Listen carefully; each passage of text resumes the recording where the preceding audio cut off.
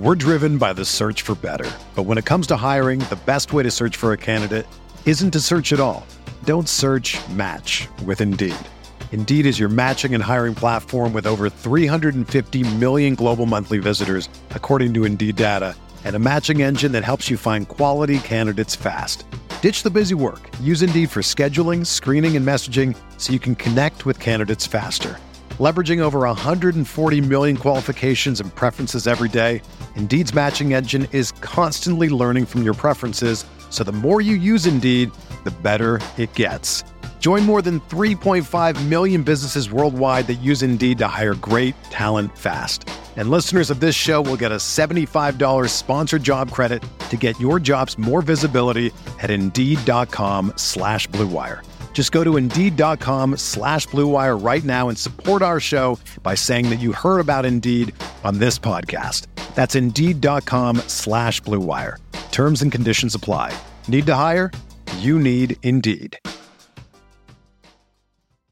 This podcast episode is brought to you by Coors Light. These days, everything is go, go, go. It's nonstop hustle all the time. Work, friends, family, expect you to be on 24/7. Well, sometimes you just need to reach for a Coors Light because it's made to chill. Coors Light is cold lagered, cold filtered, and cold packaged. It's as crisp and refreshing as the Colorado Rockies. It is literally made to chill. Coors Light is the one I choose when I need to unwind. So when you want to hit reset, reach for the beer that's made to chill. Get Coors Light in the new look delivered straight to your door with Drizzly or Instacart. Celebrate responsibly. Coors Brewing Company, Golden, Colorado. Arteta! What a strike! What a screamer! Zola! And a fantastic goal! Arsenal back in it! And here's Limpar, lines it up, finds the net. Arsenal in front. It was a bit of a slog, but eventually West Brom and Sunderland split the points 1-1 on Monday. Oh, no, wait, that was Arsenal-Manchester United. This is the Arsenal Vision post-match podcast. My name is Elliot Smith. You can block me on Twitter, Yankee Gunner. Yeah, I mean, I watched the game, and I was sure it was West Brom versus Sunderland, but it says here that was Arsenal-Manchester United. So, I guess it's a different game than I thought I watched. We are going to break down what was a bit of a slog, a very tough game to watch, and increasingly our games are either tough to watch in this way, in that there is very little attractive football played, or tough to watch because you have to watch it from behind the couch because they are a structureless mess. But we will break down why that seems to be the case, whether a point is something that we should be happy about here, whether the approach was right, the players that shined, the players that didn't, all of that good stuff. We will do that with Paul. You can find him on Twitter at Paz in My Pants. Hello, Paz. Woohoo! You can do that with Clive. You can find him on Twitter at Clive AFC. Hello, Clive. Hello. Hello. Tim had to back out last minute with a conflict, but he'll be back later in the week. I did an instant reaction sort of catharsis pod on Patreon where I just had to get it off my chest so that when I did this pod, I would be less heated because I feel heated and that never really makes for great listening. So, or maybe you think it makes for great listening. If it does, then sign up for Patreon and listen to the instant reaction pod. If it doesn't make for great listening, ignore that and pretend it never happened. And of course, the most important thing you can do is sign up for The Athletic at theathletic.com/Arsenal Vision. We have some guests lined up for the international break that you're really going to like because The Athletic contacted us and said, thanks for the great work. Here are some guests we can offer you. And so we're excited. We've got a good lineup ahead, and that's because of all of you being willing to give them a try. Again, 50% off and a month free if you do it. Anyway, let's get to the football. And look, Clive, I think one of the things that I have to come to terms with is the lineup doesn't really matter because the philosophy is what matters. And I have to admit, I have not really had a problem with any of the lineups lately. Obviously, would I prefer Xhaka not to start and Torreira be given his more natural holding midfield role? Yes, but the idea that one tweak here or one tweak there is going to make the difference, I think is kind of fatuous at this point. I mean, there's an expression, when someone shows you who they are, believe them. And Emery has shown us who he is and how he wants to approach a game. And when this lineup came out in my mind, I'm like, Guendouzi could play the more attacking role and Torreira and Xhaka in a double pivot. And that, that could work. And of course it's not that. And everybody made fun of me on Twitter, like it's just going to be a flat three and there's not going to be anyone going forward. And sure enough, that's exactly right. I mean, Torreira sort of notionally man Mark Pogba and occasionally got forward to be a support striker. But if you look at the influence map, we didn't do a whole lot of attacking. 4 shots in the half, 116 passes played. I think we pressed a little early on, and then there was a lot of timidity. So I'm curious to get your take in terms of the first half and just the way we set out to play that game. Do you feel that it was overly cautious given the Manchester United team that was on the pitch? I don't know. I think the Man United fans I know were looking at our team thinking we can take the pre-game stuff on Monday Night Football, and we were called lightweight by Roy Keane. And I think sometimes we're Arsenal people, right? So we see the best of our players, and the players that don't play get even better in our eyes, right? So, I agree with you. I think the last few lineups have been pretty good. And what seems to happen though when we go onto the pitch, you then see the weaknesses of the lineup, even though you agreed with it beforehand. You see the weaknesses within it. Do you see the weaknesses of the lineup or the weaknesses with how those players are used? You know what I mean? Like, Torreira's not a support striker. Well, no, he's not a support striker, but, I'll give you said to me, give me my takes. I'll give you a view. Sure. Right, please. based on what I saw, right? So it again, this is maybe the change in football and the change in what we're used to. So Manchester United, not a bad side, got some missing pieces, lack of quality. You got a lot of young academy players that are on their way up, but we're not too sure how far they're going to go. They've got one player in the centre of midfield called Paul Pogba. We know about him. Potentially going to be a Real Madrid player, won the World Cup with France, probably their most influential player, along with Mbappe. So guess what? Our manager decides to stick Torreira on him and go, bang, I'm going to press you off your feet, right? Because I don't want you to influence the game. Maybe you could say, well, why are we doing that? Does that show a lack of confidence in the team that we have? Why don't we just go and play them? Well, I seem to remember many, many times saying, I wish other managers would watch the opposition and try to nullify their biggest threats. And it was interesting. That was what Torreira's role was off the ball. On the ball now, he becomes the player that's sometimes closest to Aubameyang. And you then start to think, well, what's he doing as a support striker? But again, the detail that he was probably detailed to do, and if you watch the first 2 minutes of the game, which I know Paul has probably done, the first pressing tackle came from Torreira. Mm-hmm. Yep. So straight away, that tells you his details. Whenever you watch a game, watch the first 2 minutes and watch where people stand and watch where people attach themselves to. It's really interesting from both sides. You can almost see the game plan in a moment. So straight away, I did not think Torreira was a support striker. I thought he was detailed to press their best player and to make sure he didn't get his head up, right? And play those long raking passes through to 2 very quick forwards and a joining forward in Lingard, but 2 quick forwards in James and Rashford. That's the game plan. And Guendouzi, be a bit free. Xhaka, can you please just stand in front of the back 4 and try to progress the play up the pitch? My fullbacks, can we stay tight? Can we stay tucked in? If one's going to go, actually, let's see if Callum Chambers is hard to pin back at the moment. He's like a horse on the gallop. And I think the booking absolutely killed the game a little bit. And we'll probably get to that a bit later on. I won't kill that now. Kalashnik, we know what he is, we know what he isn't. Sporadic defender, sporadic attacker, one good thing, one bad thing. And then we have the 3 guys up front. We've got an 18-year-old, we got a low-touch superstar world-class striker, and we have an enigma trying to settle into the league. So it's very interesting, when you look at that, you think, okay, we should take them. We should take them. Well, we haven't taken them since 2006 in the league. And there have been times they've been completely as weak as this. But for some reason, we can't seem to take them.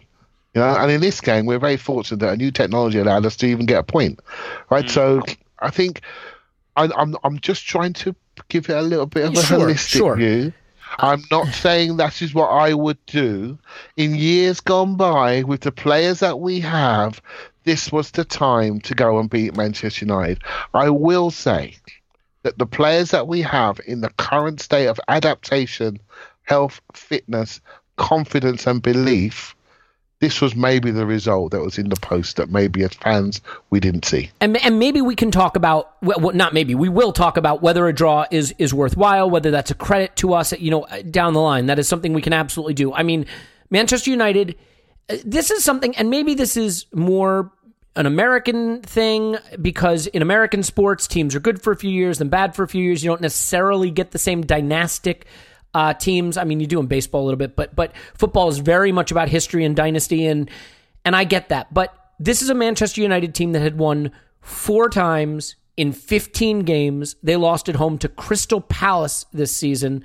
I think there is, and by the way, not just that, but also without Martial, without Wan-Bissaka, and I think playing the shirt and playing the history doesn't make a lot of sense to me. The reason we haven't won at Old Trafford is Manchester United, for a long time, has been better than us for most of the time that we've played there over the last decade plus.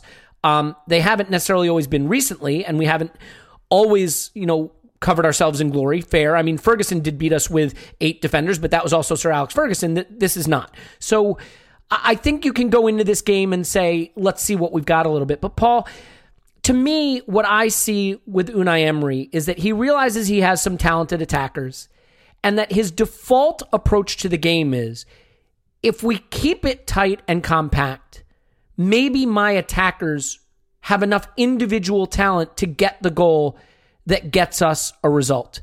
And unfortunately, sometimes he's right. I mean, to be fair, Aubameyang scores a goal every single game, and that can help you. But I think that he is more willing to play a game to be ugly and compact and hope that the ball gets in the attacking third where one of our attackers does something special. And, I noticed something else too, and I want to get your take on this. I thought we pressed pretty well for the first 10 minutes or so. It reminded me a little of a lot of games lately, and Anfield comes to mind too, where there was more verticality in our game early, and then we started to sit off and sit deeper and play more on the counter and sit deeper and defend more. And that happened again in this game. So I'm curious to get your take on why we came out of the blocks pressing a bit and, seemed to be at them and pressing even in their half a little bit, but then within about 10, 15 minutes, sort of turned that off and sat deeper. Why is that a pattern that seems to be repeating itself now across multiple games? So we started reasonably brightly, as you say, with some level of ambition. My narrative, if you want to call it that, for the game is, after that they got stuck into us. They were kicking us all over the pitch for about a 20-minute spell in which they got 3 yellow cards, and they should have got 3 more.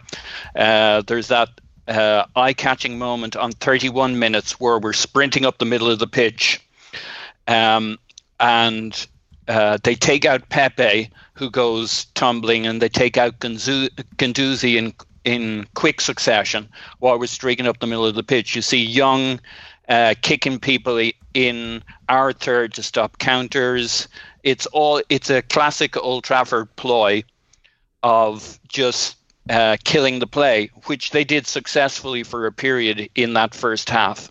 Now, yeah, we were playing a counter-attacking approach, but that doesn't mean it wasn't going to be exciting on the counter and that we weren't going to be dangerous. But they really got stuck into us when their legs were strong in that first half. Then around the 40-minute mark, things loosen up. It starts going end to end. We attack, they attack Rashford. We attack, they attack Rashford. He gets run out towards the byline. It gets recycled. McTominay gets his goal. End of the first half. Start of the second half, we start really brightly. We're pressing upfield. We have a good 15 minutes. We get our goal. Then we continue pressing for some minutes more. Saka has another opportunity in front of goal, which is almost wide open, but they get a block on it. It still nearly goes in. We keep pressing for a while, but by that stage we brought on Ceballos, and we've been pushed. Yeah. So, well, I'll go with Ceballos as long as we're going to go with Bellerin, Sanyehi, and Wiyok. All right. Keep going. Right? Yeah. So later on we bring Wiyok on. So there we are. We got Ceballos on field, and that's grand when we all got legs, but you start seeing the tide turning, and suddenly it's Manchester United who've decided they don't like being 1-1. They got the crowd behind them, and it's a really open game, and we're going at them, but they're coming at us more than we're going at them. And that's when, around the 80-minute mark, Emery reads the cards. McTominay's just had that header just over the bar that should have been in. Rashford's put the ball across our 6-yard box. And the tide is turning at that stage. They got the legs at that stage, and we're pretty shagged. And so we kind of slow things down, bring Willock on, and calm it down a bit. As we debated a little earlier today, I didn't love this game to watch it, but I understood it. And defensively, on the defensive end, this was the first time we've played well defensively. People held their positions. You can go man by man and watch them for 90 minutes, and the players did their jobs. Oh, for God's sakes! Can I even add to just that 1 second? Bit? Wait a minute. Just wait a minute. Look, the thing that was very clear to me from the start of this game is that they were utter shit.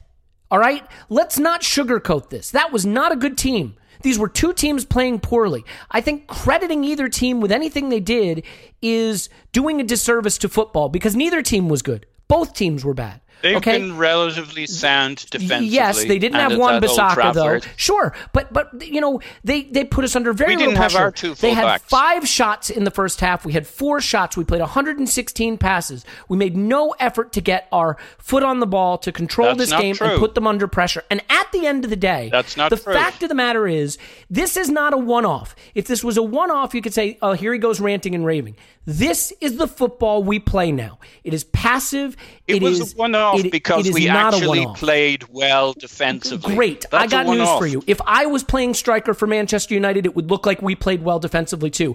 Marcus Rashford had a chance in on goal where he literally kicked his own foot and fell on the ground. Like there was not a lot of execution. Ran him down, locked him. Anyway, putting that to one side, okay? The fact remains that this is a team that will not commit resources to the attack, and we once again did not do it, and we did not put United under pressure. And Clive, I think, you look at coaching, and there's a lot of ways that you can approach it. And you can look at the tactics on the pitch, but you can also look at the things that should be worked on the training ground. And 2 of those things are are corner kicks and goal kicks. And the set pieces that this team takes are bad. We are bad at corner kicks. We are bad at goal kicks. Everybody got mad about the short goal kicks. Now, to be fair, we weren't executing them well, but you could understand the strategy. Now we go long and the ball comes right back at us, okay? So that hasn't gotten fixed. The corner kicks are just as bad. How do you defend the way we are playing from dead ball situations? Because that is a mess. Yeah, I thought the execution was poor. I thought it was really, really poor, particularly on some of the free kicks. I mean, even the free kick in the last minute. Do you remember the Xhaka free kick he scored at Crystal Palace last season from the right-hand side into the top corner? We have a free kick in the last minute, and we don't put a lefty on it. We don't swing it in. We just mess about. And I sort of tweeted out about, there are some real fundamentals that are missing in this team. And a lot of that is just around smart decisions. Don't do what the opposition want you to do. Do what they don't want you to do. Put the ball into areas where they need to defend. There is some, I will say, I know that you've got a down on the manager, but you can't blame him for some of the execution that we see in the top third. I think we're all focused on so many things that are not quite right, but there are things that we're not seeing because we're trying to focus on the main things that we feel are not right, which is the manager, maybe the captain, maybe the style. So it's all based on your own individual structures, how you see the game, based on a benchmark, which is normally personal to you as an individual, right? So when you're comparing how we play, and this is Arsenal, this is what we are, you're probably right. This is what we are. And why is that? Some of that's down to the players, and some of that's down to how the coach approaches games.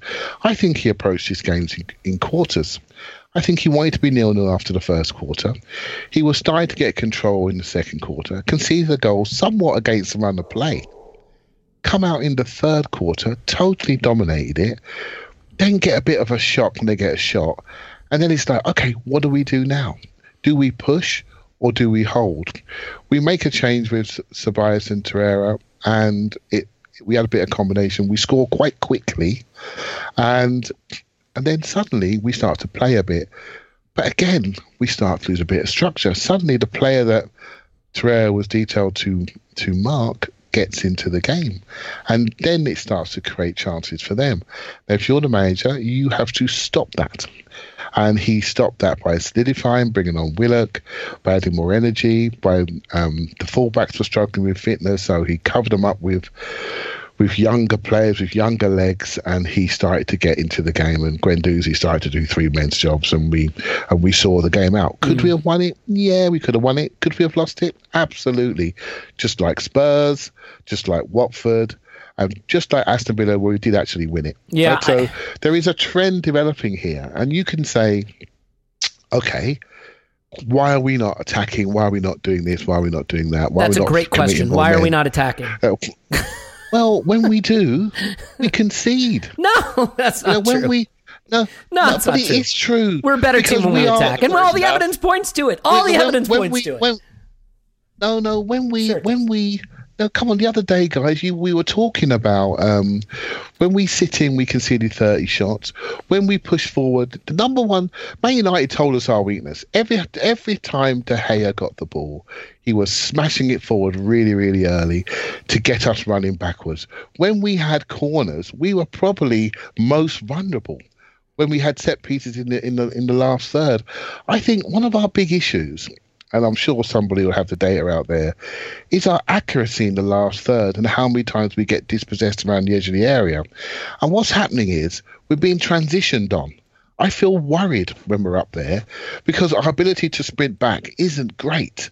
We haven't got those sprinters in the team. I have a theory on that, though, by the way. And I think one of the reasons that we struggle with that is because we don't support our attackers. And when they lose the ball, there's 20, 25 yards of green grass between the attackers and the players who are sitting back. And that allows them to create numbers going the other direction before they confront any defensive pressure. Whereas if we pushed 15 yards forward, because Clive, when we look at the Villa game, when we had to chase the game and we pushed players forward, Villa would get the ball, but they couldn't get it out. Look at the Forest game where we didn't feel any nervousness, so we pushed everyone forward. When Forest got the ball, they couldn't get it out. And when you look at the United game, from 45 minutes to 60 minutes, when we were behind and pushed players forward, they couldn't get out. And once we got level, we dropped back in again. And that opens up that space in the middle of the pitch for them to turn the ball around and come at us.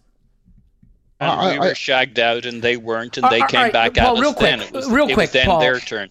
Tell me what you think about the set piece issue, because I want to at least put a pin in that and move on from that. I think surely, you know, when everybody's passing around that video of Emery taking the corner kicks in training, and it's a ridiculous video, but I mean, there has to be an explanation for why we are so bad at the things that are supposed to be worked on in the training ground. Yeah, look, I don't disagree with your point on set pieces, even though I asked to say something on it. What I would say is, in this game only maybe, but I think it's been a bit of a trend. We've been good defending set pieces. We were excellent in this game defensively against set pieces and all of their corners and all their crosses, apart from the McTominay one, which fortunately didn't go in. That's fair. Mm-hmm. So, you know, they're probably doing something on the training ground. Emery must be defending our set pieces as well as setting them up on the training ground. So, look, you might get the idea. I think I'm saying the manager's great and everything's fine and we can take this game and spin it into something. I'm just saying this game on its own, I didn't have a huge problem with. I was okay. I didn't enjoy it. I didn't think the football was great. Actually, that's not actually true. I watched it a second time. I did kind of enjoy it, but by then I discounted quality in the final third, which was where much of the issues were. They tried to kick the shit out of us, I would say, for a 20-minute spell. We held our own.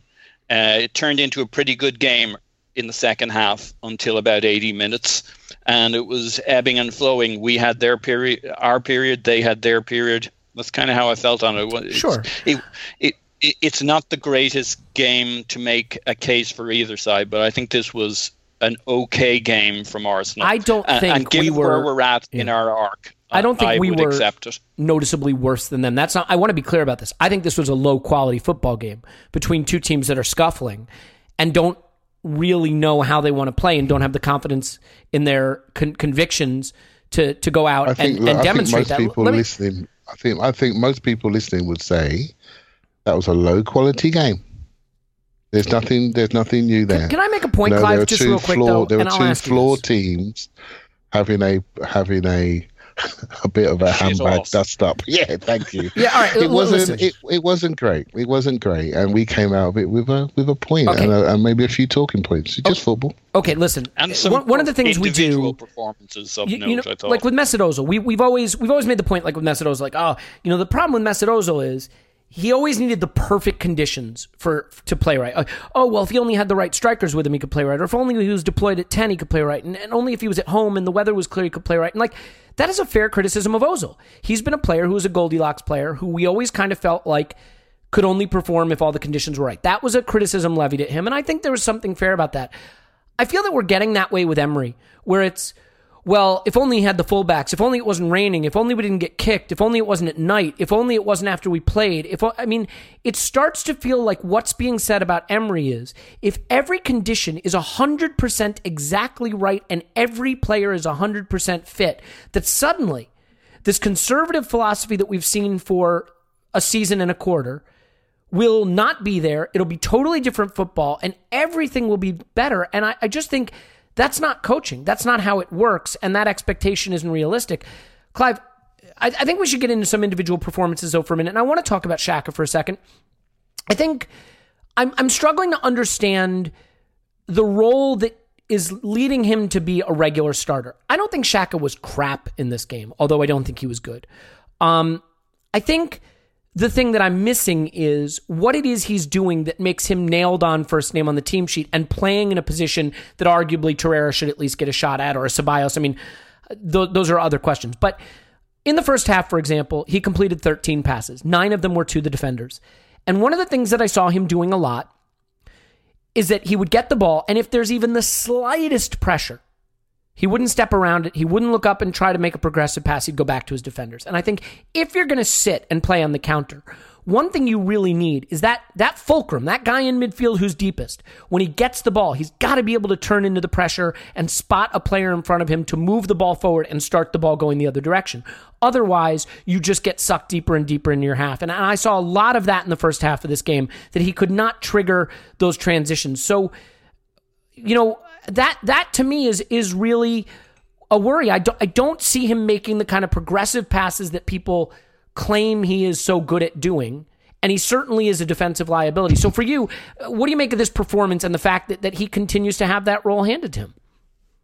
He has a role handed to him, and you obviously have a picture of what that role is.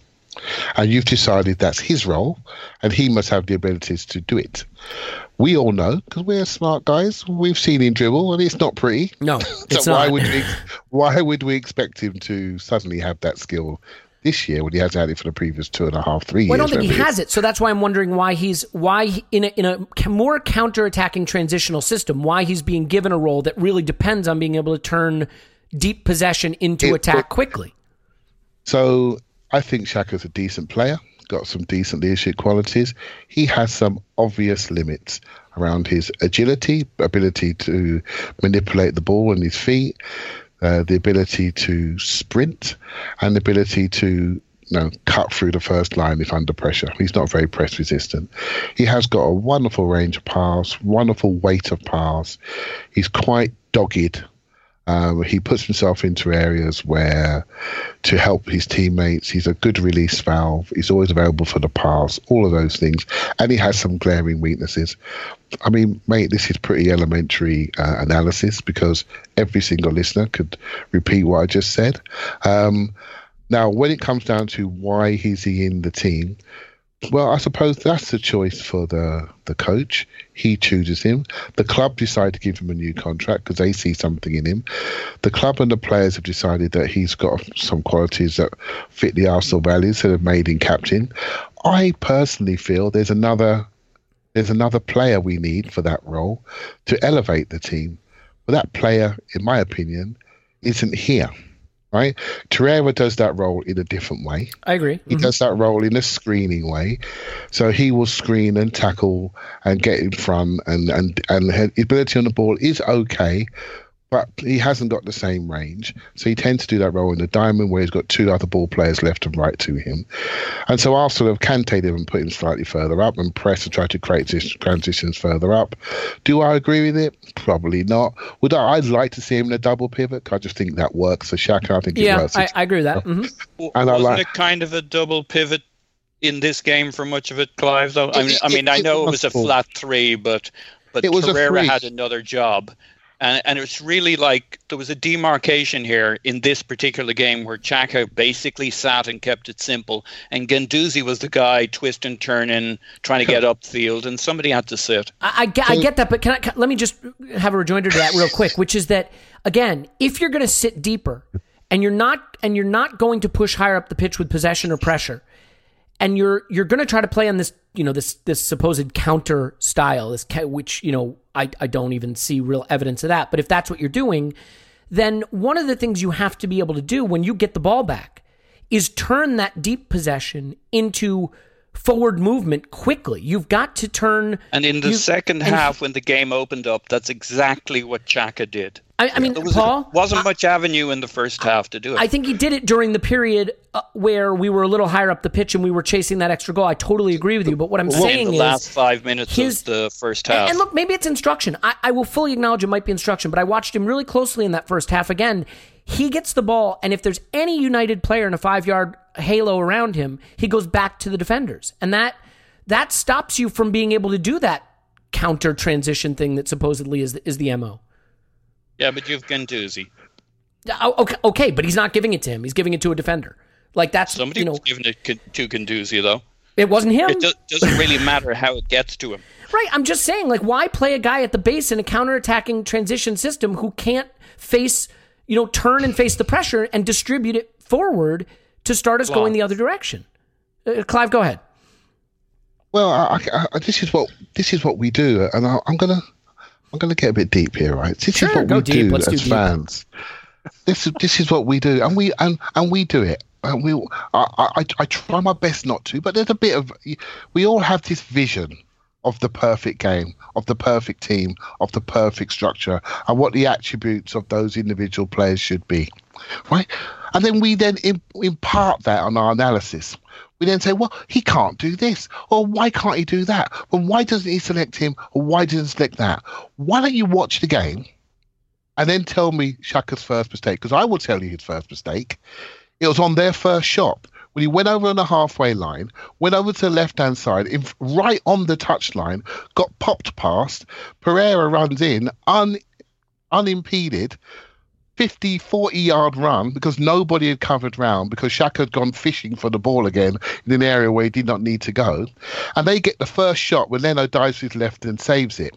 That's what we should be talking about. Where is your positional discipline? You're in this team for a particular role. You should be a protective player. We know about your limitations on the ball. There's no point in repeating it, right? We've been talking for 2-3 years. We know it. The three of us, we know. But what we are finding in this team, in this Emirates team, is that Xhaka's role, he needs to be there. He needs to be present, block enough passing lanes, giving fouls away so we don't get counted on and not getting booked and picking people up and tapping them on the head. That's what Liverpool do, and they don't get booked.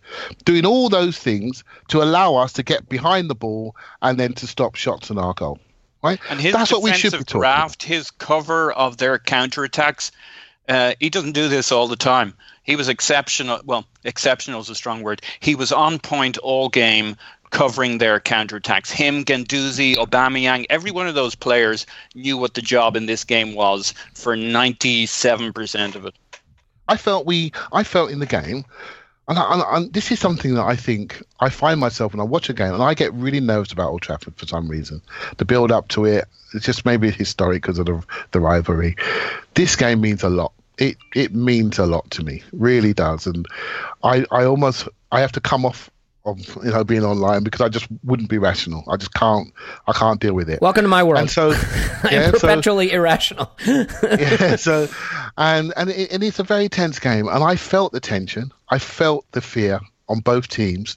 I felt the need to play good enough to not lose, but not too good so you would lose. Do you see what I mean? I felt there were moments when both teams fancied themselves to win, and then suddenly the fear of losing overcame them, and it restricted them. It restricted their ability to really let go. As fans, we're thinking, come on, you're really there. You know, when Saka has the side foot and it hits Lindelof's knee, if that goes under that's the bad bar. luck. Yep. I mean, that's goal. bad luck. Yep. Yeah, and that's the moment of the game right there, right, isn't it? It's right there. Torreira's miskick side volley. He's quite good at that. Doesn't get the right connection. You know, that's a hard he got chance, that against Huddersfield, overhead kick. Was it last year? Huddersfield at home, overhead kick, bang, goal. He gets that goal. What a genius move to play him higher up.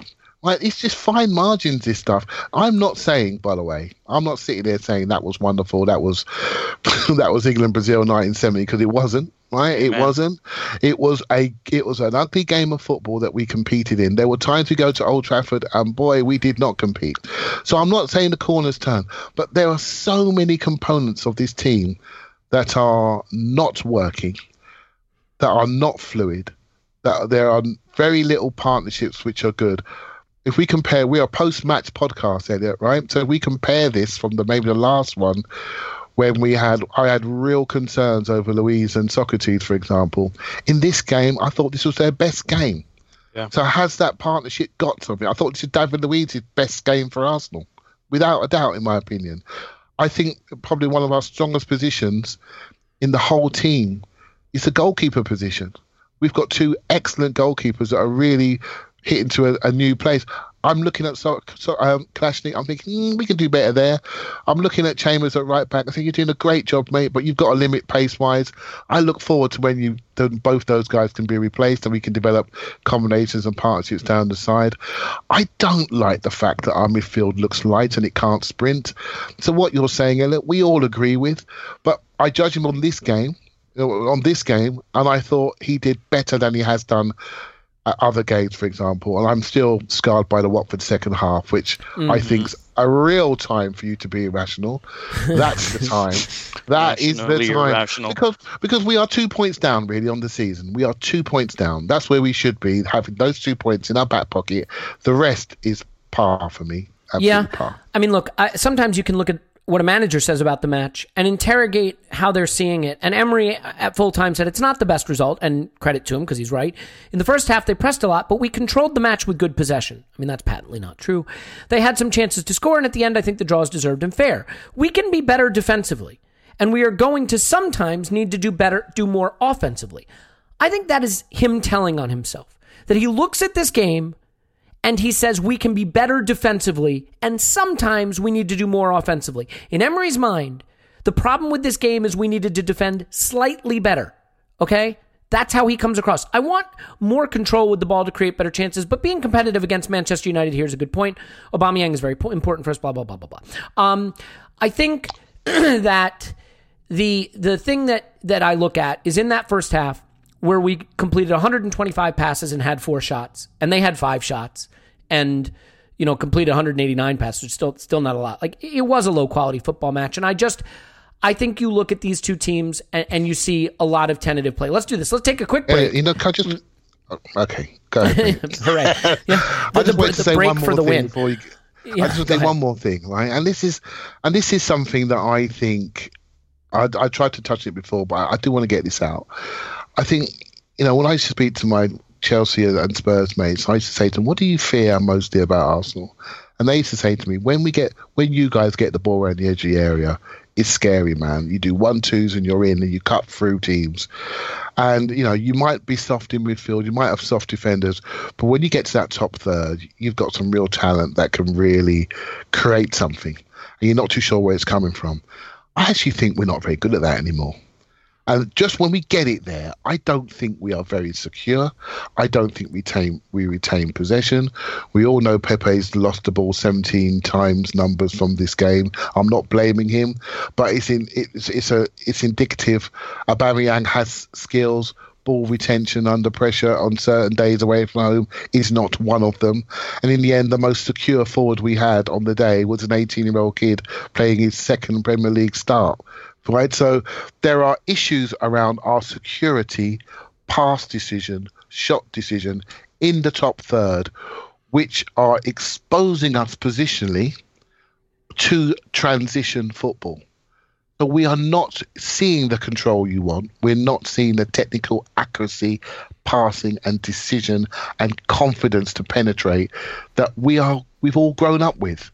And I think that's a missing point to this team. And I'm looking within the team to fix it. I may be looking at a couple of players that are missing, but this is something that we've really lost from this group. Yeah. And I think it's something that during the transfers that we've seen that maybe an ingredient that's really gone from this team has maybe taken away some of the enjoyment for some people. Yeah, I think that's well said. We'll take a break, but I will say this. You can't play 1-2s and have dynamic, interesting, creative play in the opposition final third if there's only 3 players in the opposition final third. So we're going to get you to subscribe to The Athletic or not subscribe to The Athletic as you choose to do. But one way or the other, we're all going to take a deep breath. And then we're going to come back and yell at each other some more. So stay with us. There's more coming up right after this. Okay, it's time to tell you about The Athletic, the new home of football writing and a world-class sports website.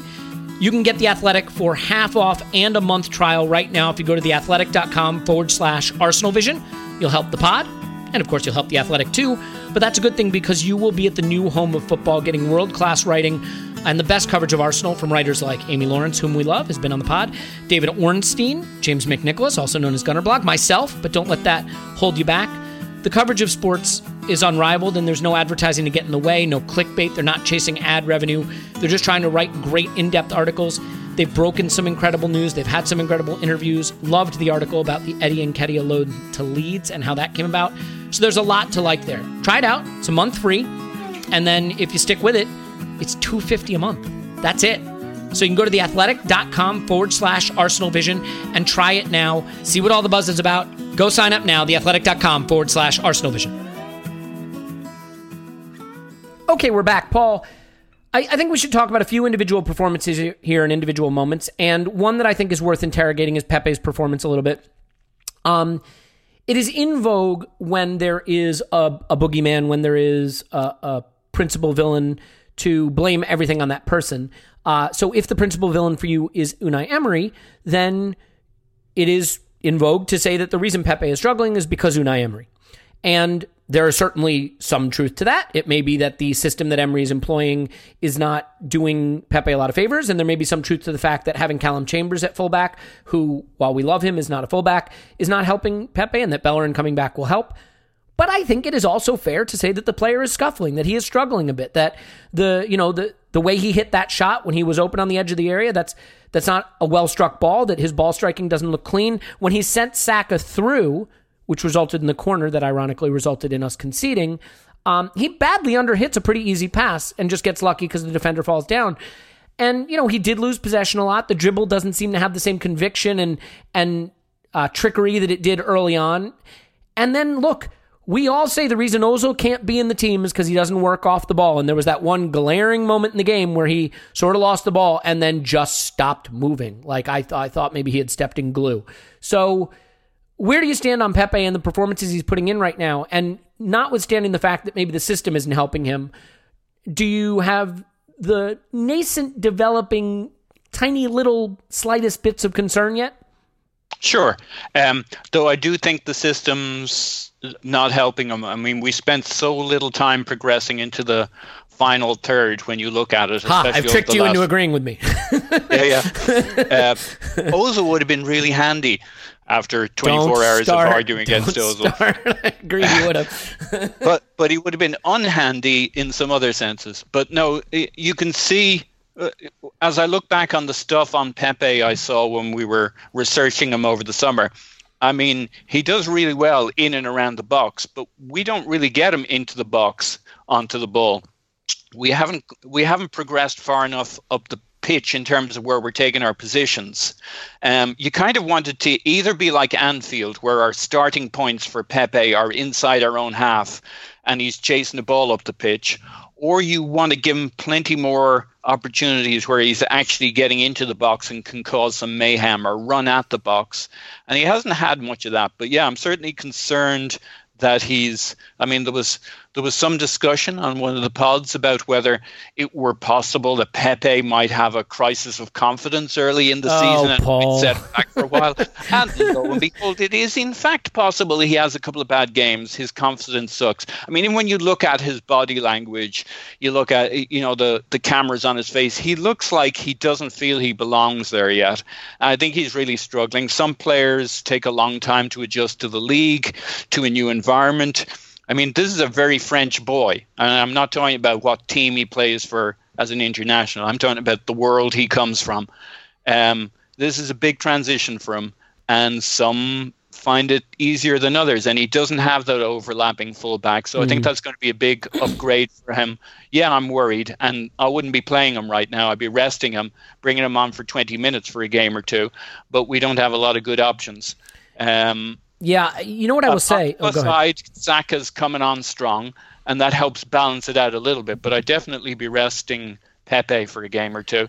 Yeah, I mean, I think all of the frontline players would benefit from having another body closer to them. A lot of us would benefit from having another body closer to us, if I'm being honest. I think every player should have a personal Ozil running alongside him to make him.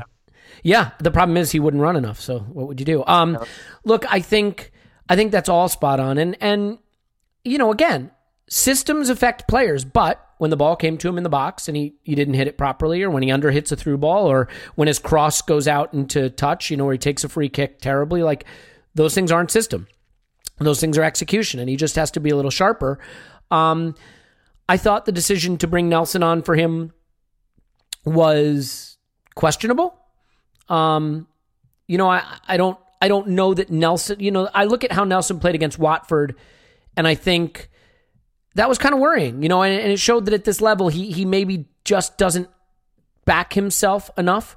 I think Martinelli, maybe with the way he played in the cup tie, showed that he has that big personality, although to be fair, Nelson played well in the cup tie too, so maybe that's a load of nonsense. Clive, let's move on from Pepe just for a minute. You can come back to him in a second if you want, but I do want to talk about Guendouzi for a second. I think this is a player who has future Arsenal. What am I, Sean Connery now? Arsenal. He's got future Arsenal captain written all over him. He's got future Arsenal captain written all over him. I thought he was brilliant. He had that defensive header over the bar. And if you watch that whole passage of play, he never switches off. He runs back. He tracks the runner. He knows the man is there. He gets, turned around a little bit and still has a presence of mind to head that up and over the bar. His shot after the one right before the corner that we concede from, where Saka gets in and takes a shot that's a little tame, and De Gea paws it away, and Guendouzi bursts along to get all the way into the box, onto that, hits it low and hard right into the corner, and De Gea's strong hand to keep it out. I thought he was really good. He's just growing and growing in personality. How impressed were you with him in this performance, and how central is he right now to the success of the team? Yeah, he's one of the 3 or 4 players that own the team at the moment. And in the last 2 or 3 games, he's dragged us up by our bootstraps, isn't he? And I urge you to watch the last 50 minutes of this game again. And I'll tell you now, he was absolutely everywhere.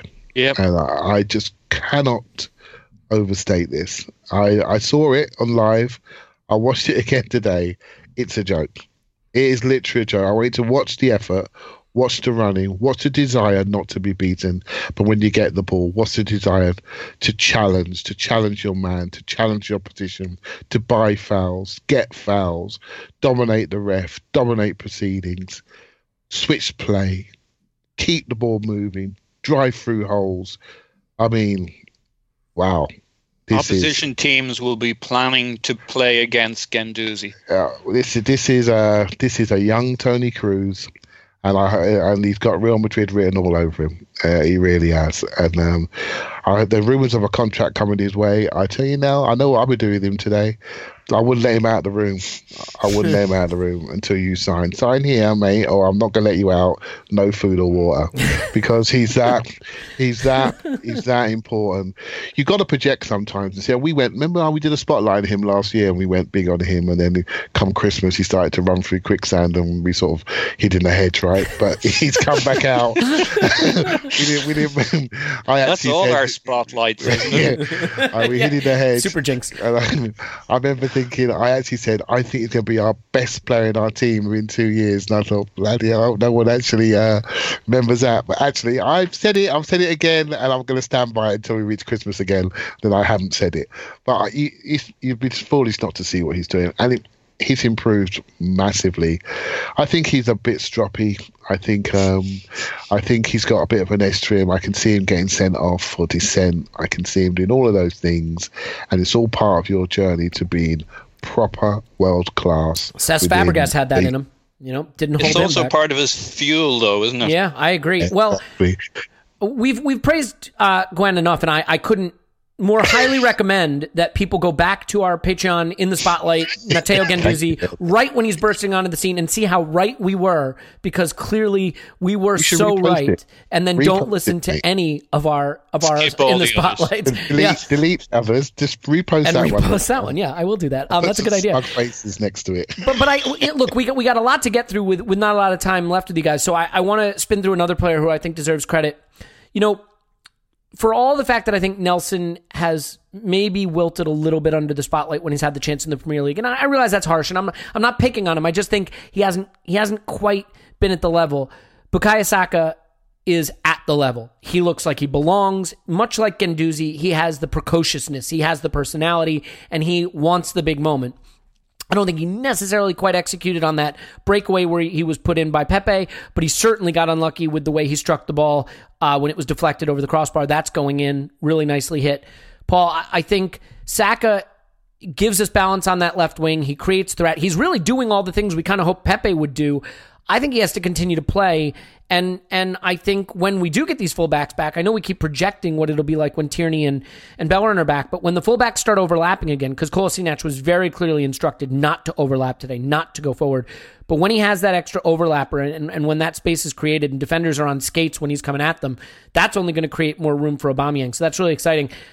Are you as impressed with Saka's performance in this game as I was?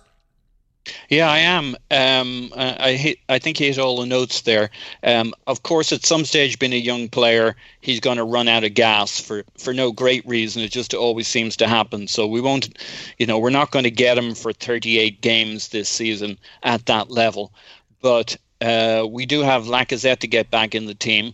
But that's kind of an interesting one, because if you drop Lacazette at centre forward, where does Aubameyang go? We kind of liked Aubameyang on the right in pre-season. So there's still options there. You could play Saka on the left. So you can see him getting a continued run, Pepe getting a little bit of a rest. And now you really do have four players who can rotate. I mean, to me, Saka clearly has an eye for goal and will score goals. And he always has at a junior level. So I think he was unlucky on the Lindelof block because he looked like he had it absolutely in his crosshairs there. And, he said, so he in a 2-minute spell, he could have had that goal plus the assist for Aubameyang. And so I think he really lends himself to the piece we were missing. We lost Iwobi on that side, and we're like, well, who's going to step up there? It just doesn't seem like Nelson has brought enough juice in any of his senior performances that he's the answer. I mean, he's close. There's not much in it, but at the same time, maybe that's the difference between these young players. As Adrian Clark said yesterday on the intro to this game when he was talking about all the youth players, we have a bunch of them that are right on the line, but they won't all make it because they don't. And yet you can look at Saka and say, yeah, he's definitely making it. He brings the lie to the rule that if you're good enough, if you have that talent, you'll have it in when you're young. And at 17, 18, he just does things that a smart professional player does. He's just got, it's not just he's good running at goal. Mm-hmm. He's good all over the pitch. Yeah, I agree with that.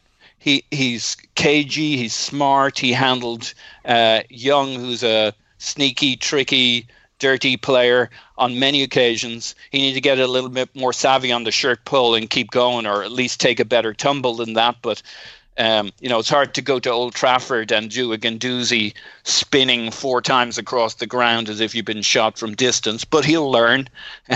But pretty much everything outside of the dark arts he's got in terms of how he manages himself, how he guards the ball, how patient he is. He's cool on playing out from the back, out from the corners, playing us upfield. And while we weren't very good, I know you had a bit you wanted to do on us playing out from the keeper, where we weren't great necessarily mixing it up with balls from the keeper up pitch versus playing out from the back. We were at times very good playing out from the corners or playing out through Guendouzi under pressure. And Saka was, I think, a significant part of that. And that's allowing for the fact that we were restraining both fullbacks deliberately. So for Saka to shine in that setup yesterday tells you off scraps, he made a lot of that himself. So yeah, lots of upside there. Yeah, I think that's well said. I think he is a player who, at least until Lacazette is back, should probably continue in the team. I mean, we don't need to discuss Aubameyang. He took his goal brilliantly. He didn't have a lot to work with here, but the guy just scores every single game. I think it is a bit of a worry that he has 7 goals. Lacazette has 2. A couple other players have 1, but I mean, he does seem to be the only player we can trust right now to score goals, and he just keeps doing it. I don't know what you can say about this guy. If he doesn't impress you, you're watching something else. He is really special, and we're really fortunate to have him. I think we're losing Paul right now, so let me say goodbye to you really quickly. Paul's on Twitter at PazMyPants. Thanks, Paz. Woohoo! Clive, can I keep you for a few minutes? Yes, mate. Oh, good. Thanks. That's what I was hoping. So I think. Well, Paul touched on it, so let's get to that real quick, and then we'll get to the Ozil thing, because I just want to ask you a question about that. But with respect to playing out from the back is smart. It is good, and it works. And especially if you're going to play more on the counter and you're not going to commit resources to the attack and try to possess the ball in the final third, then you do want to play back to front and try to create those numerical advantages. We just were too dogmatic doing it. We were doing it against good teams who were pressing us well, and we were embarrassing ourselves and putting ourselves under too much pressure. Doing it when you're 2-0 up against Watford, every single time didn't make a lot of sense. But we seem to have now decided that, okay, we're bad at it, so we're never going to do that. And now we're going long all the time. And we're going long to Aubameyang, buttressed by, bracketed by 2 defenders who he's not going to win the first ball against. He doesn't. I think we won 7 of 20 long goal kicks, long balls from the keeper. It was coming back at us constantly. You would think go to Chambers, a taller fullback against a fullback instead of going to Aubameyang against 2 center backs, but that's beside the point. I'm curious to get your take on the fact that we don't seem to be able to find a happy medium between playing out from the back sometime and playing long, and how we fix that. I think we all carry the scars of Watford. That was stupidity. That was something that I just can't believe. I understand the pattern that you're trying to do. I understand the reasons why. I understand you want to get the ball into higher areas so you can create one-on-one situations. I understand percentage-wise, by booting it long, you're creating a fight ball. You're not controlling the play. You're not controlling possession. You give the ball to the opposition. You're in areas that you don't want to be. I understand all the reasons for doing it. But when a team was 2-0 down with 6 people in front of you, that wasn't the time to do it against Watford. I think Manchester United, they lined up with Rashford and James, 2 quick sprinters to try and put pressure on our fullbacks each side of the penalty box. Leno looked at it. They weren't tight on the edge like Watford were. Like they weren't so tight, but they were there, and they're very quick and they're very decent tacklers. So Leno looked at it and decided, you know what? Why I got to learn from the Watford game, and I'm going to go longer. He went down the middle a few times, and you're right, Elliot. We just got smashed. Maguire just put his big head on it, and he went out to the fullbacks, and they got some pieces, but not much. Chambers didn't get much, and so what we're saying is here we haven't really got an easy out. We haven't got an easy out first phase, and so we have to build from the back. I don't think Socrates is comfortable. I think Chambers, what he does cleverly, gets himself high up early and says to the winger, you follow me. And if he loses it, we all saw what happened against Aston Villa because he can't get back in. But if he gets it, we can progress up the field, right? So I'm not sure what the answer is until Lacazette gets back. first phase ball, he can hold the ball up a little bit more. You can fade it into him, and he's much stronger, lower body power. I think Saka showed a lot of security on the ball. I think you can roll it into his feet once you do progress it, and he can really roll you and turn you. But I just think we lack that security. And I know you want to see us control the ball, like I do, and you want to see us progress the ball.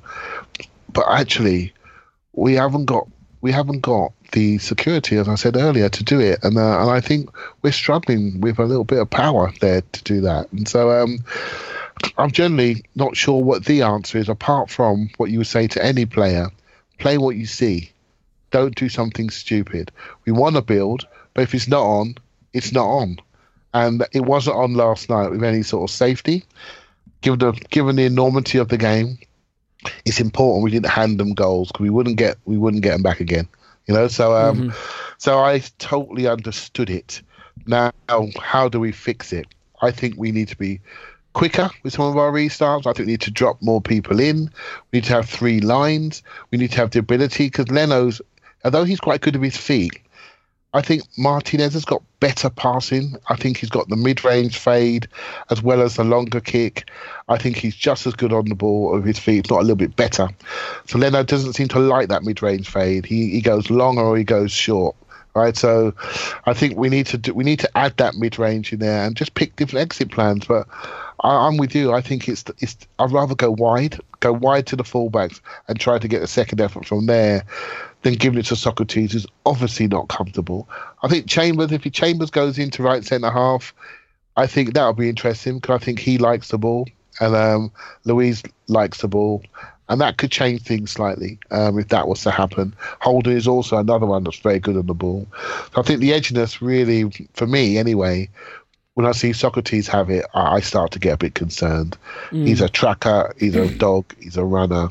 But let's not ask him to fade balls 40 yards into the centre forward. It's just not happening, right? That's not his skill set. Yeah, so, all right. Well, let's talk about, another player who didn't play in this game and wasn't even in the team, and that's Mesut Ozil. I hate that Ozil has to be discussed in every podcast, and you could say, why even talk about him? He wasn't in the team. But I do want to ask about it, because I understand the idea that away at Old Trafford, you need grafters. You need players that will put in the work, that will put in the running and all that. But, I look at how this game was progressing, and maybe a little control, maybe a little precision in the final third, maybe Ozil instead of Nelson. Excuse me again, sorry. Maybe Ozil instead of Willock at the end there. We can discuss in this conversation a little bit the decision to put Willock on with the game tied at 1-1 and a chance to maybe go win it. But you put him in the squad, you avoid the controversy, you avoid the question of why he's not in the team. And I understand all the things Ozil doesn't do well, but let me point this out. Nicola Pepe, when he lost the ball, was walking around at times, and he wasn't chasing back. I mean, the argument that Ozil is somehow the only guy in the team that won't put in a shift, I don't think that's entirely being borne out. So it does start to look like playing favorites at some level. Is that a player who could have been useful in that second half? And is Emery making a rod for his back by just totally not even bringing him to Manchester? And by the way, we're going to put to one side whether there may be anything else at play here, nefarious, conspiratorial stuff. We're just going to talk about it from a football perspective. Yeah, football-wise, I think Paul tweeted something out today. He said, Mesut Ozil's had 72 appearances in, the last 18 months or whatever. He's had plenty of time to show what he can do on the pitch. And I thought it was a very wise thing to say, because over the last year and a half, 2 years, he's had some high moments. If I ask you to name me 5 really good games where he's really dominated the play and justified some of the things that you just said, I think the first one that comes into mind would be Leicester at home. And I think a lot of people will struggle to name that 5. I know I certainly would. I certainly know that during the 6 years he's been at the club, I think there was one Everton game where we did really well. I don't know how many other times in the northwest of England that he's had great games away from home. Please write in and tell me, because I've been watching and I haven't seen it. And so the idea of this player, the 2014, 2015 superstar, that he's technically probably in my top 3 most favourite players to watch, because technically how he sees the game, how he manipulates the ball, how he reads the game, how he's totally ahead of time, that is a memory. What I see now is another player that I really can't envisage managing the intensity of a player. Just for example, this is where modern football is going. Man United's best player was Scott McTominay. He's a 6'2", Darren Fletcher lookalike that runs until his heart bursts out of his chest. He's intense, he tackles, he shoots, he runs, he fights, he defends, he runs forward. Nothing special, nothing on the talent of Mesut Ozil, but he'll take that ball of Mesut Ozil and run away from him, and that's where the modern game is going. And there are less room for the Mesut Ozils of this world. And there are less room for those players. Liverpool have forsaken them. Man City have a special one in Kevin De Bruyne. They converted David Silva to be a hard-running, hard-tackling 8. Bernardo Silva came as a flighty winger from Monaco. Look how hard he works off the ball now. The game has changed. Look at Raheem Sterling. Look at his work rate. Look at his tackle in the last 5 minutes of the game at the weekend. And he was scoring the last goal. I think it was against Everton. Sorry, I missed that for a second. Good players recognise there are two sides of the game, I'm afraid. It's not to say we want Mesut Ozil to be Scott Parker lookalike. We just want him to be part of the team. And to work for the team. You know what? But I just want to row it back to this game for 1 second. I think if the argument is you need players who are all committed to the cause and work for the team and work off the ball, which I think is important and, of course, should be an issue in selection, and you're taking Pepe off, who clearly was not doing those things. And that's I totally not to kill agree Pepe. with you. And he got taken off. And Elliot, I actually said, didn't I? I think Pepe is actually the new Mesut Ozil. I think he's a lot closer to Mesut Ozil in skill set than he is to Aubameyang, for example. I think he's a creative lefty that can step people. You know, the final product isn't there at the moment, but he's much closer to what he can and can't do to Ozil than he is to Aubameyang or Lacazette, right? So a younger Mesut Ozil. When Mesut Ozil was young, he was that type of player. He was much more of a winger. He was quicker. He used to run off the ball lots more. He just still does that, to be fair. And I see a young Ozil in Pepe on a lot of the skill sets. But let's see how Pepe develops, right? Sure. So I take your point. You can't call it favoritism with our record signing that we want to see play, that everyone wants to see play. A few people have some fears over him with the game last night, and he was losing the ball so much and they were transitioning that the manager had to take him off before he cost us the game, right? So, and I take your point. I don't think it's favoritism. I just think we have some memories of him which are not conducive to a game at Old Trafford. Yeah. Now we've got a game on Thursday night, or we've got a game on Sunday. I have no problem with 2019 Mesut Ozil playing in those games, or one of those games, for example, if he's up to it fitness-wise and if he's up to it motivation-wise. I've got no problem at all, because you can't deny his talent. I'm afraid talent without application affects the rest of the team, and, sure. and I'm all about team, mate. And I guess my only response to that, if I wanted to take a contrarian viewpoint, would be that there was room in this game, as it was played and as we were playing it, for a connective player in the front three to drift between the lines and give Guendouzi or Xhaka a ball to play, who could turn, hold the ball, and play it into Saka and Aubameyang in dangerous positions. And if that player was a little switched off defensively, I think that could have been okay, because frankly, we had a player who was switched off defensively, and I don't think any of our front three players were doing a lot of work defensively in this game. I think the Nelson swap and the Willock swap both could have been Ozil in this game, and I don't think it changes the outcome defensively, but I think maybe it gives you just that measure. You know, the games get so open late because we're bringing these players on who are athletes, but they are not technical. They are not possession players. And we really start to lose control, and we start running up and down the pitch. And I think you can make an argument that there's another way to do it. And that other way to do it is to bring a guy on who can have the ball at his feet and control a game with a little bit of possession and a little bit of quality on the ball. So there is that way. And it's quite interesting you say that. I mean, Man United were looking for space. They were looking for weak bodies. They looked at Kalashnik late in the game. They put Rashford on his side. Emery responded. by taking off a tiring Saka because he was playing a lot deeper by then, and his effectiveness going forward was wavering. And he put Willock in front of the left back.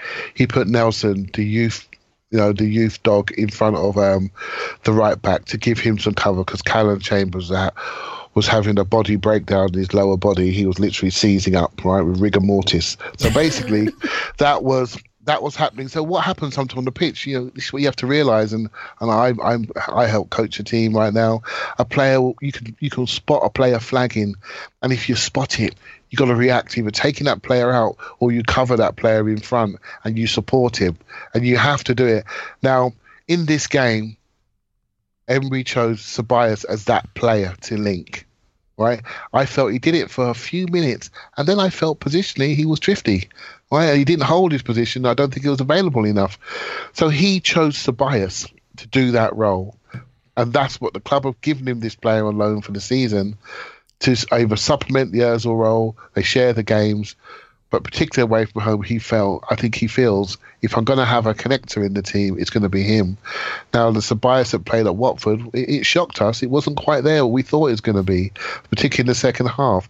So we have a debate in that position, and your opinion is absolutely valid, except I wish it was no debate. I wish Mesut Ozil was so good, it would just be an obvious thing. And I have to say, to play him in this game is not a clear and obvious selection. I agree, and again, I just want to be clear about something. I'm not saying Mesut Ozil absolutely should have played in this game.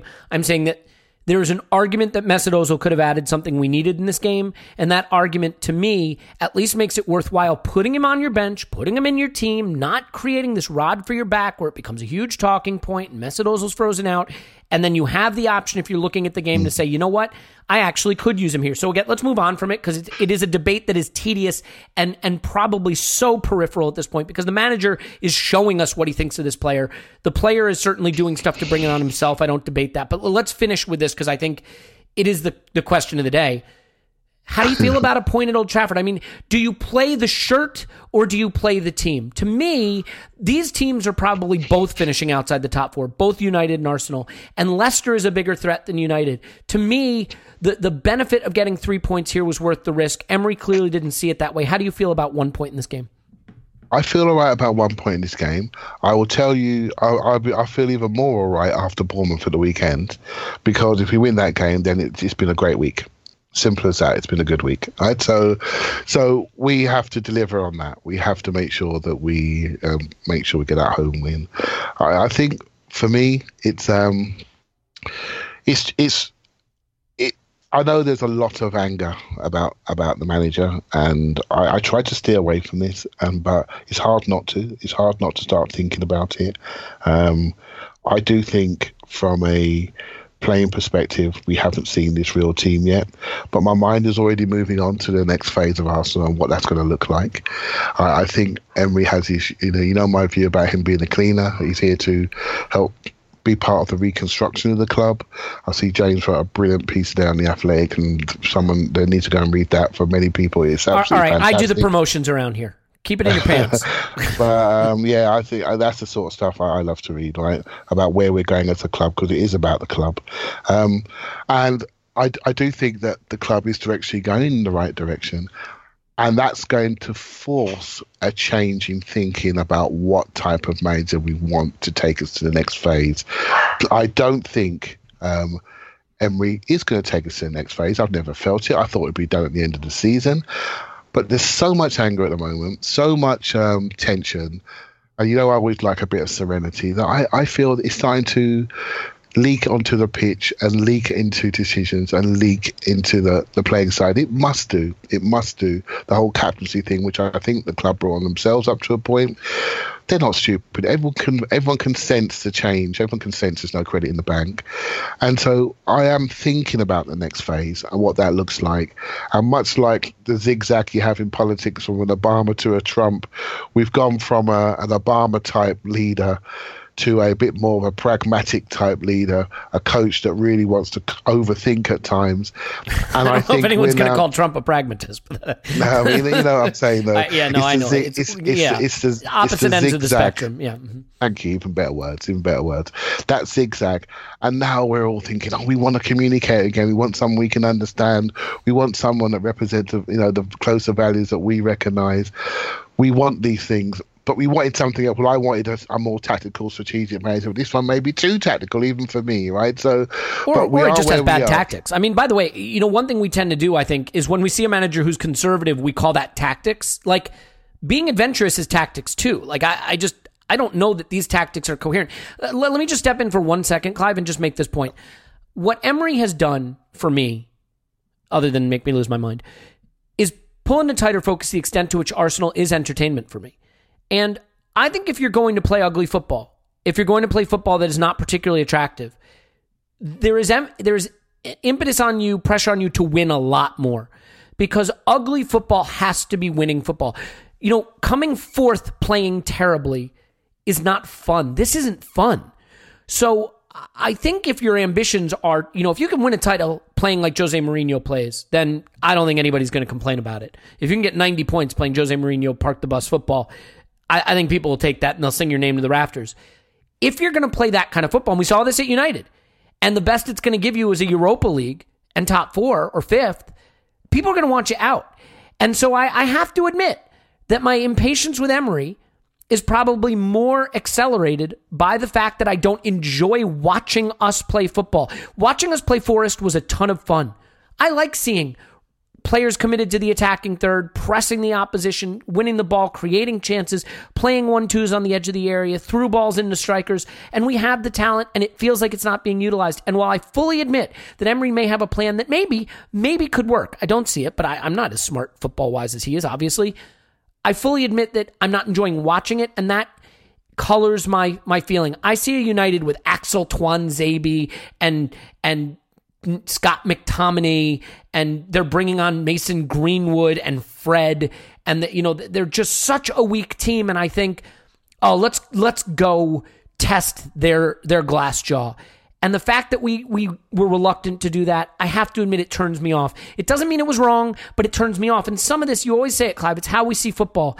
This isn't football I'm enjoying seeing, and because I'm not enjoying seeing it, then the results, I guess what I'm trying to say, a long-winded way of saying, if you're not going to enjoy the football you're seeing, it puts pressure on the results to be even better. And when the results are mediocre or worse, the bad football compounds your frustration. I think that's what's happening here.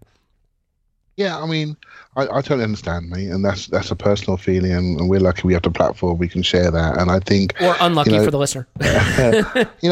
And, if I also tell you that, one of the last times I've really enjoyed an Arsenal team was the Santi Cazorla, Coquelin, Sanchez, Ozil, Walcott, that team. I really liked that team with Ramsey tucked in on the right. I really liked that team. I really enjoyed it. It was flawed. We moaned, we critiqued, but I really like that team. Now, I don't yearn for that team to be back together because we're building a new team. We're building a new club. Right? My favourite player ever was Patrick Vieira.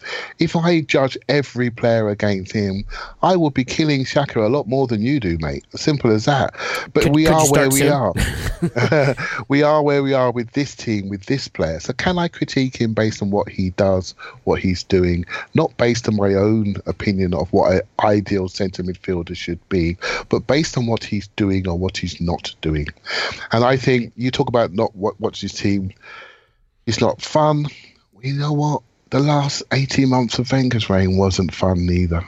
Right? No, which is why we moved on, And it wasn't fun. And let's not talk about the horseshoe football day was that exciting, because it wasn't. And we were still getting broken on, and we were still conceding. And we haven't changed the numbers much, which I'm sure you're aware of.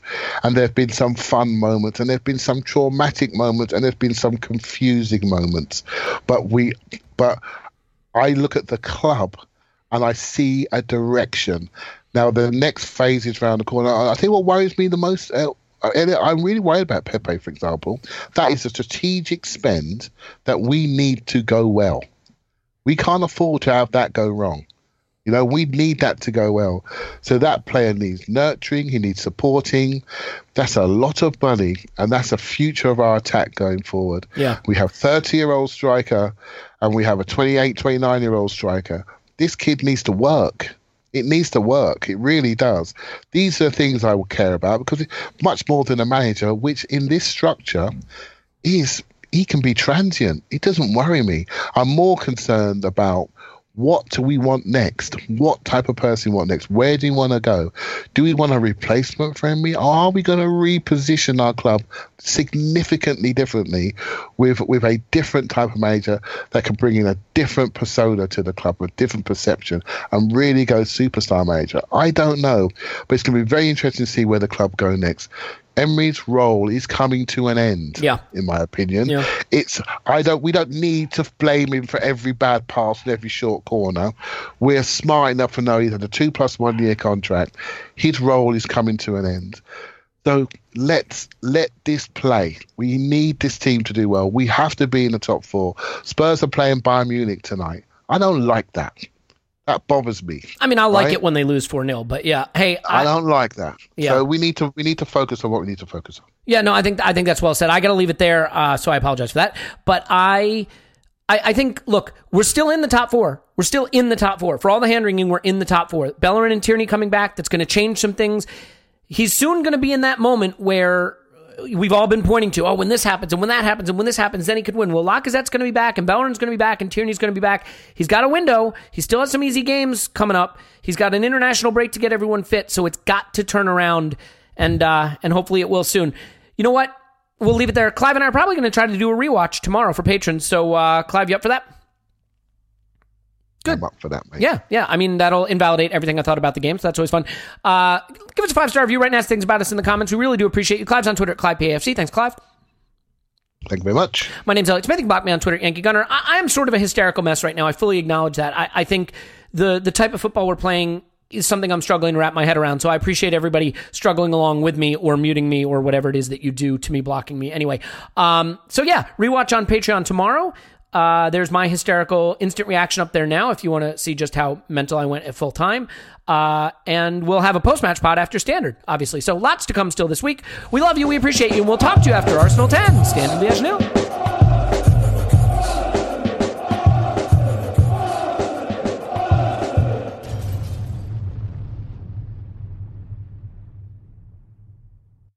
Everyone is talking about magnesium. It's all you hear about. But why? What do we know about magnesium? Well, magnesium is the #1 mineral that 75% of Americans are deficient in. If you are a woman over 35, magnesium will help you rediscover balance, energy, and vitality. Magnesium supports more than 300 enzymatic reactions in your body, including those involved in hormonal balance. From functional medicine doctors to mental well-being and female hormone experts, we all know that magnesium is the one mineral to improve all aspects of well-being and health. But which one? Magnesium Breakthrough from Bioptimizers, the trusted choice recommended by leading experts with 7 best-absorbed forms of magnesium to ensure your body receives the support it needs for overall well-being. Go to bioptimizers.com/balance today and use code BALANCE10 for 10% off. Support your journey to wellness at bioptimizers.com/balance. Magnesium Breakthrough from Bioptimizers, your foundation to optimal health and vitality.